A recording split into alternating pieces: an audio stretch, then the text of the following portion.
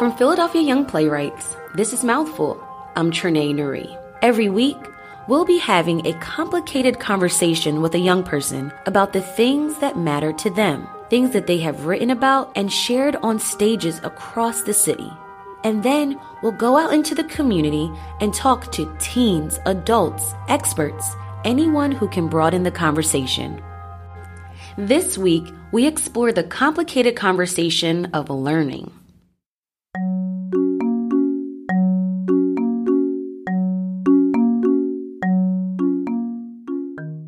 Let's face it. I just wish that more of my teachers had been that way in high school. I do too. The way students learn and teachers teach. I always definitely felt like there was an ulterior motive. There was a thing that I was supposed to be absorbing from the lesson that I wasn't. Don't always match up. And then it really wasn't about my reactions or what I was taking from it at all.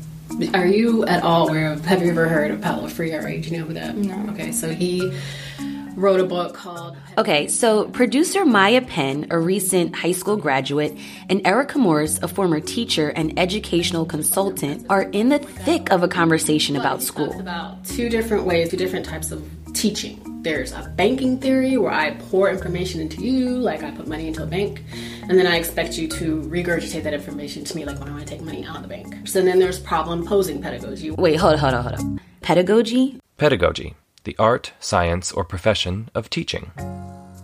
How did we get here? Where I have enough respect and trust for my students. This conversation is a reaction to a monologue called Pretension Detention, written by Erin Orth when she was a senior at Masterman High School. Be able to share the power in that space, and I have to. So you got that? Two types of pedagogy? No? Okay, well, let's just listen to the monologue performed by Emily Moylan. Don't call on me. Don't call on me, please, please, please, please. Don't call on me. Look, I swear, I read the book. All of it, cover to cover. I get the plot, I know who the characters are, I get it. On the surface, it all makes sense. It's actually an enjoyable book. So why the hell do we have to dig so much deeper into this? All of a sudden, everything's a metaphor. Every sentence has a double meaning. Suddenly, books aren't meant to just be enjoyed, but to be analyzed to death. I can't do it. I don't want to do that. I don't need to do that. I know I signed up for an AP English class, but I thought AP stood for Advanced Placement, not Analytical Professionals or Absolutely Pretentious. What did he say? Synecdoche. What the hell does that even mean? That's the other part of the problem. Half the time, I don't even understand what he's saying. But I can't let anyone else know that.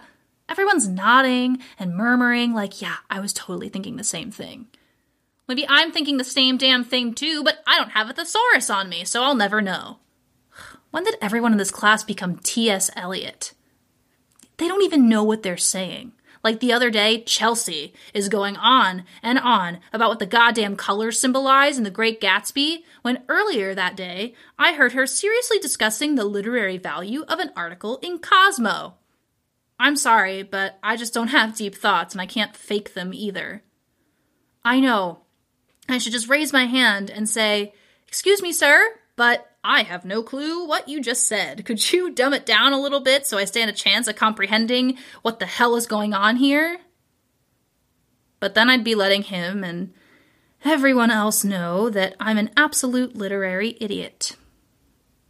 But there are some days when I think I have something good to say. Something really good. Something insightful and intellectual. And then I open my mouth and completely lose the ability to form an intelligible sentence. It's like everything I've been thinking about the book just tries to spill out at once and none of it makes sense. So I just shut my mouth and let the smart kids do the talking. Don't call on me. Don't call on me, please. Don't do it. Oh, me? Well, I think that the author did an excellent job at capturing the subtleties of the moment. The juxtaposition of the characters really enhanced the author's periodic structure, and the anthropomorphism really exemplified the digression of the malapropism of the novel, which is really all just You know what? Honestly, I thought that this section of the book was pretty contrived and unoriginal. I simply found it to be an unnecessary event. It just didn't seem realistic, and the actions were very out of character. It's just not an example of his best work, and it really doesn't deserve such an in-depth discussion. I don't think I was supposed to say that.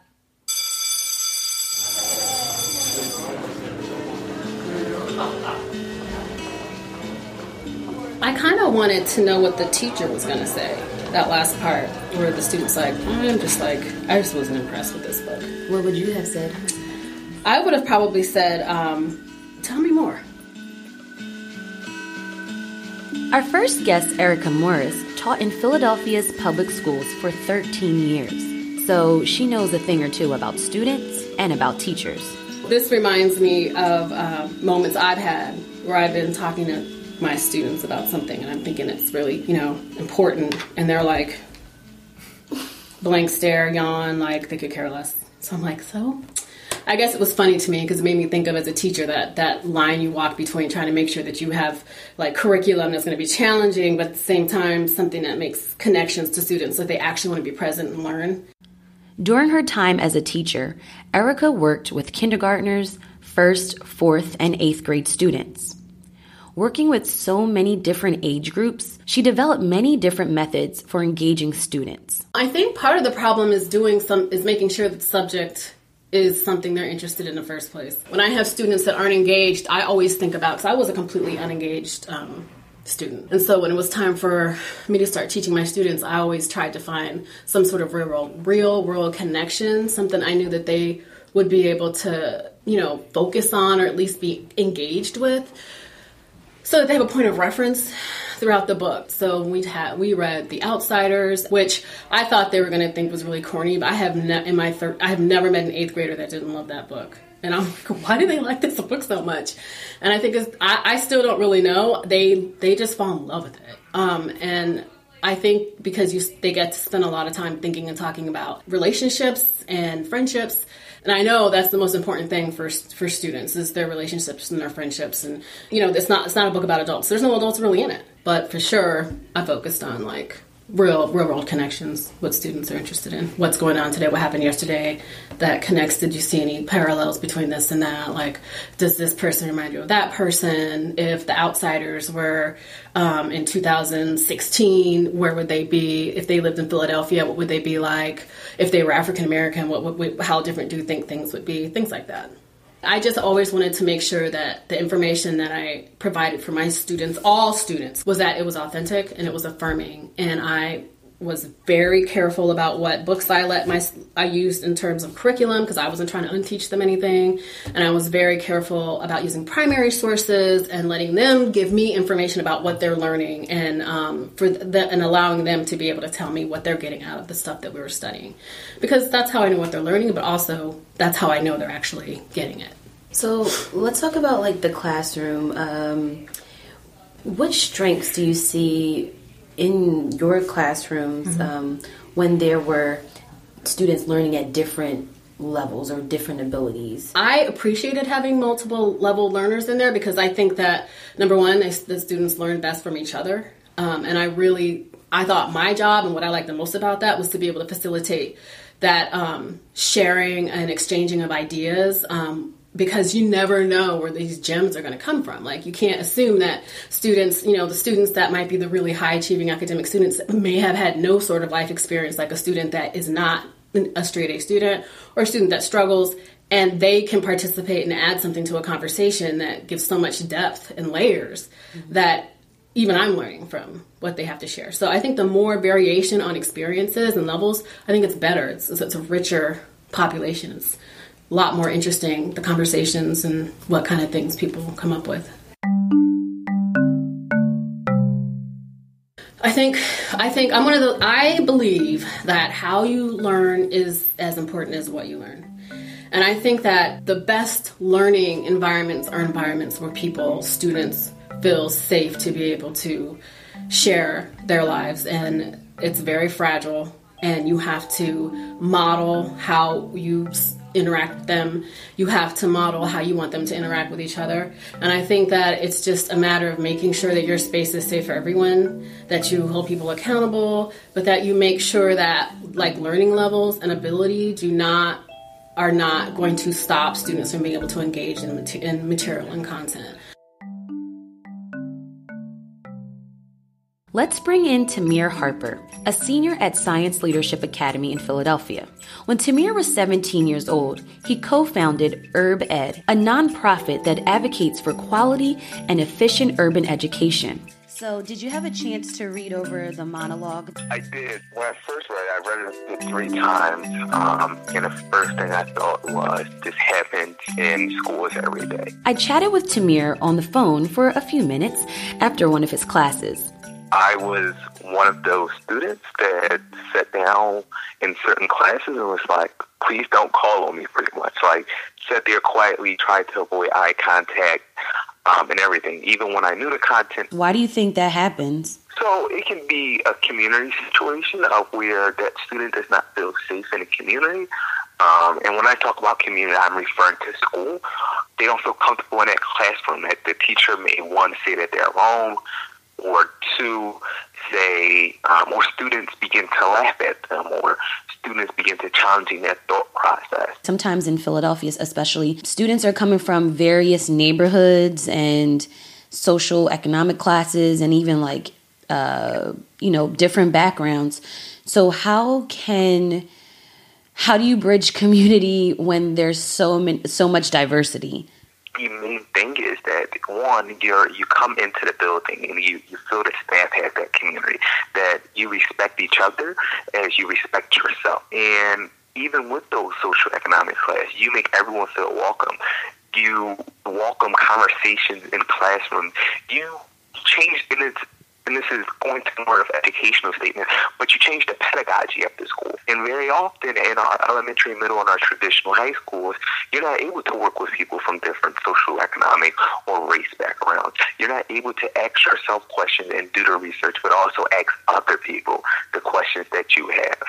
And it's kind of challenging, and I will get that. It's challenging for teachers and administrators to build that sense of community in traditional schools without enough support staff.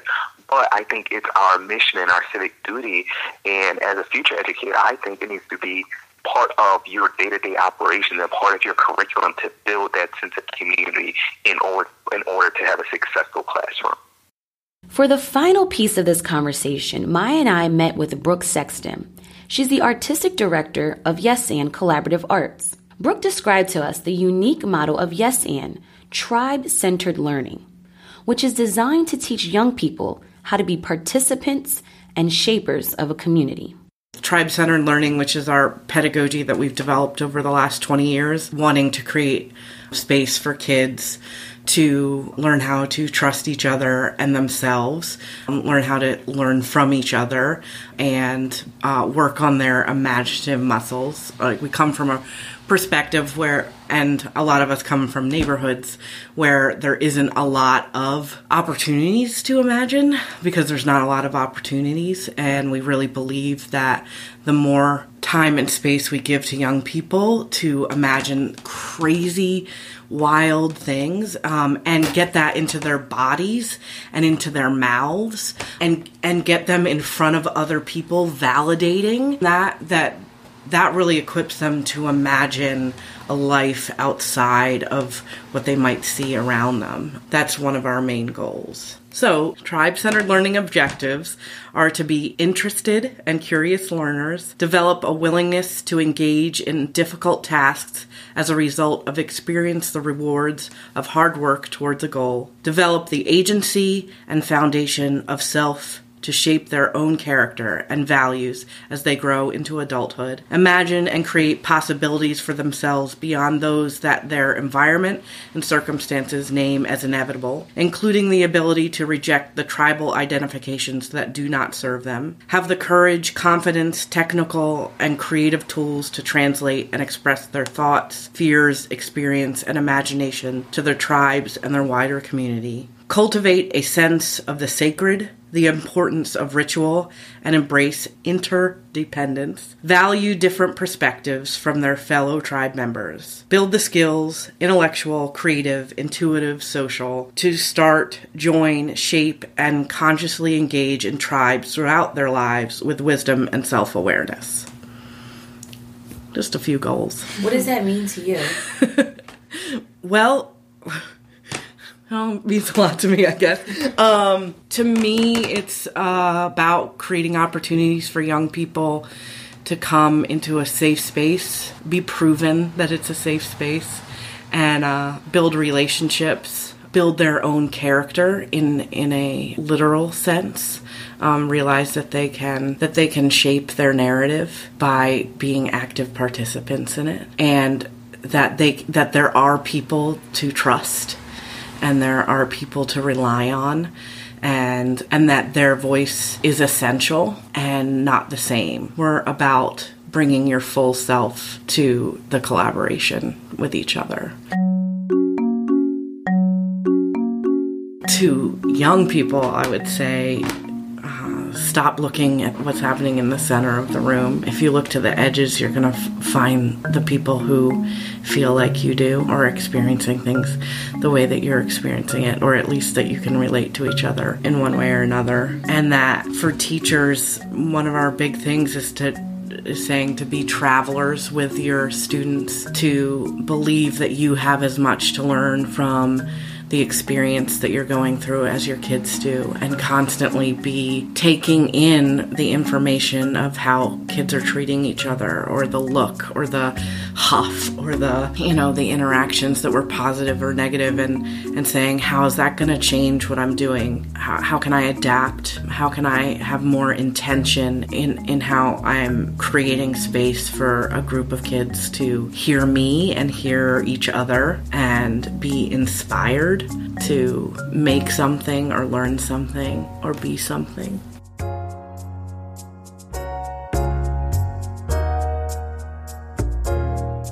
So, how do you learn?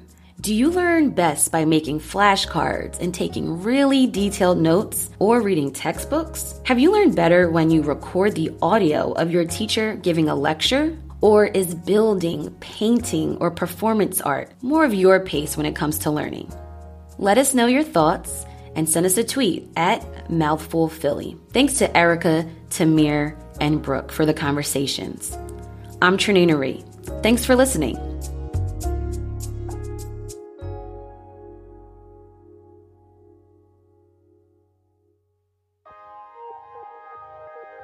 Mouthful is produced by Lisa Nelson Haynes, Trenae Nuri, and Mitchell Bloom, that's me, for Philadelphia Young Playwrights. PYP is an arts education nonprofit that taps the potential of youth and inspires learning through playwriting. Mouthful is edited by yours truly. Original music for Mouthful was created by Il Doots. To join the Il movement, head on over to ildoots.com. That's ILLDOOTS.com. For episode extras and more information, visit mouthfulpodcastphilly.com. That's mouthfulpodcastphilly.com. Be sure to like us on Facebook, follow us on Twitter, and subscribe to the show on iTunes or wherever you listen to podcasts. Bonus points if you write a review. Mouthful is a production of Philadelphia Young Playwrights. Hey, Mouthful listeners, mark your calendars for the 2018 Mouthful Monologue Festival. It's going down April 13th through April 21st at the Drake Theater in Center City, Philadelphia. The festival includes performances of 18 monologues written by middle school and high school students from around the region, including 7 that we're going to feature this season on the podcast. The show is Pay What You Want, which means you can totally pay what you want right after the show. For more information and to make ticket reservations, visit phillyyoungplaywrights.org.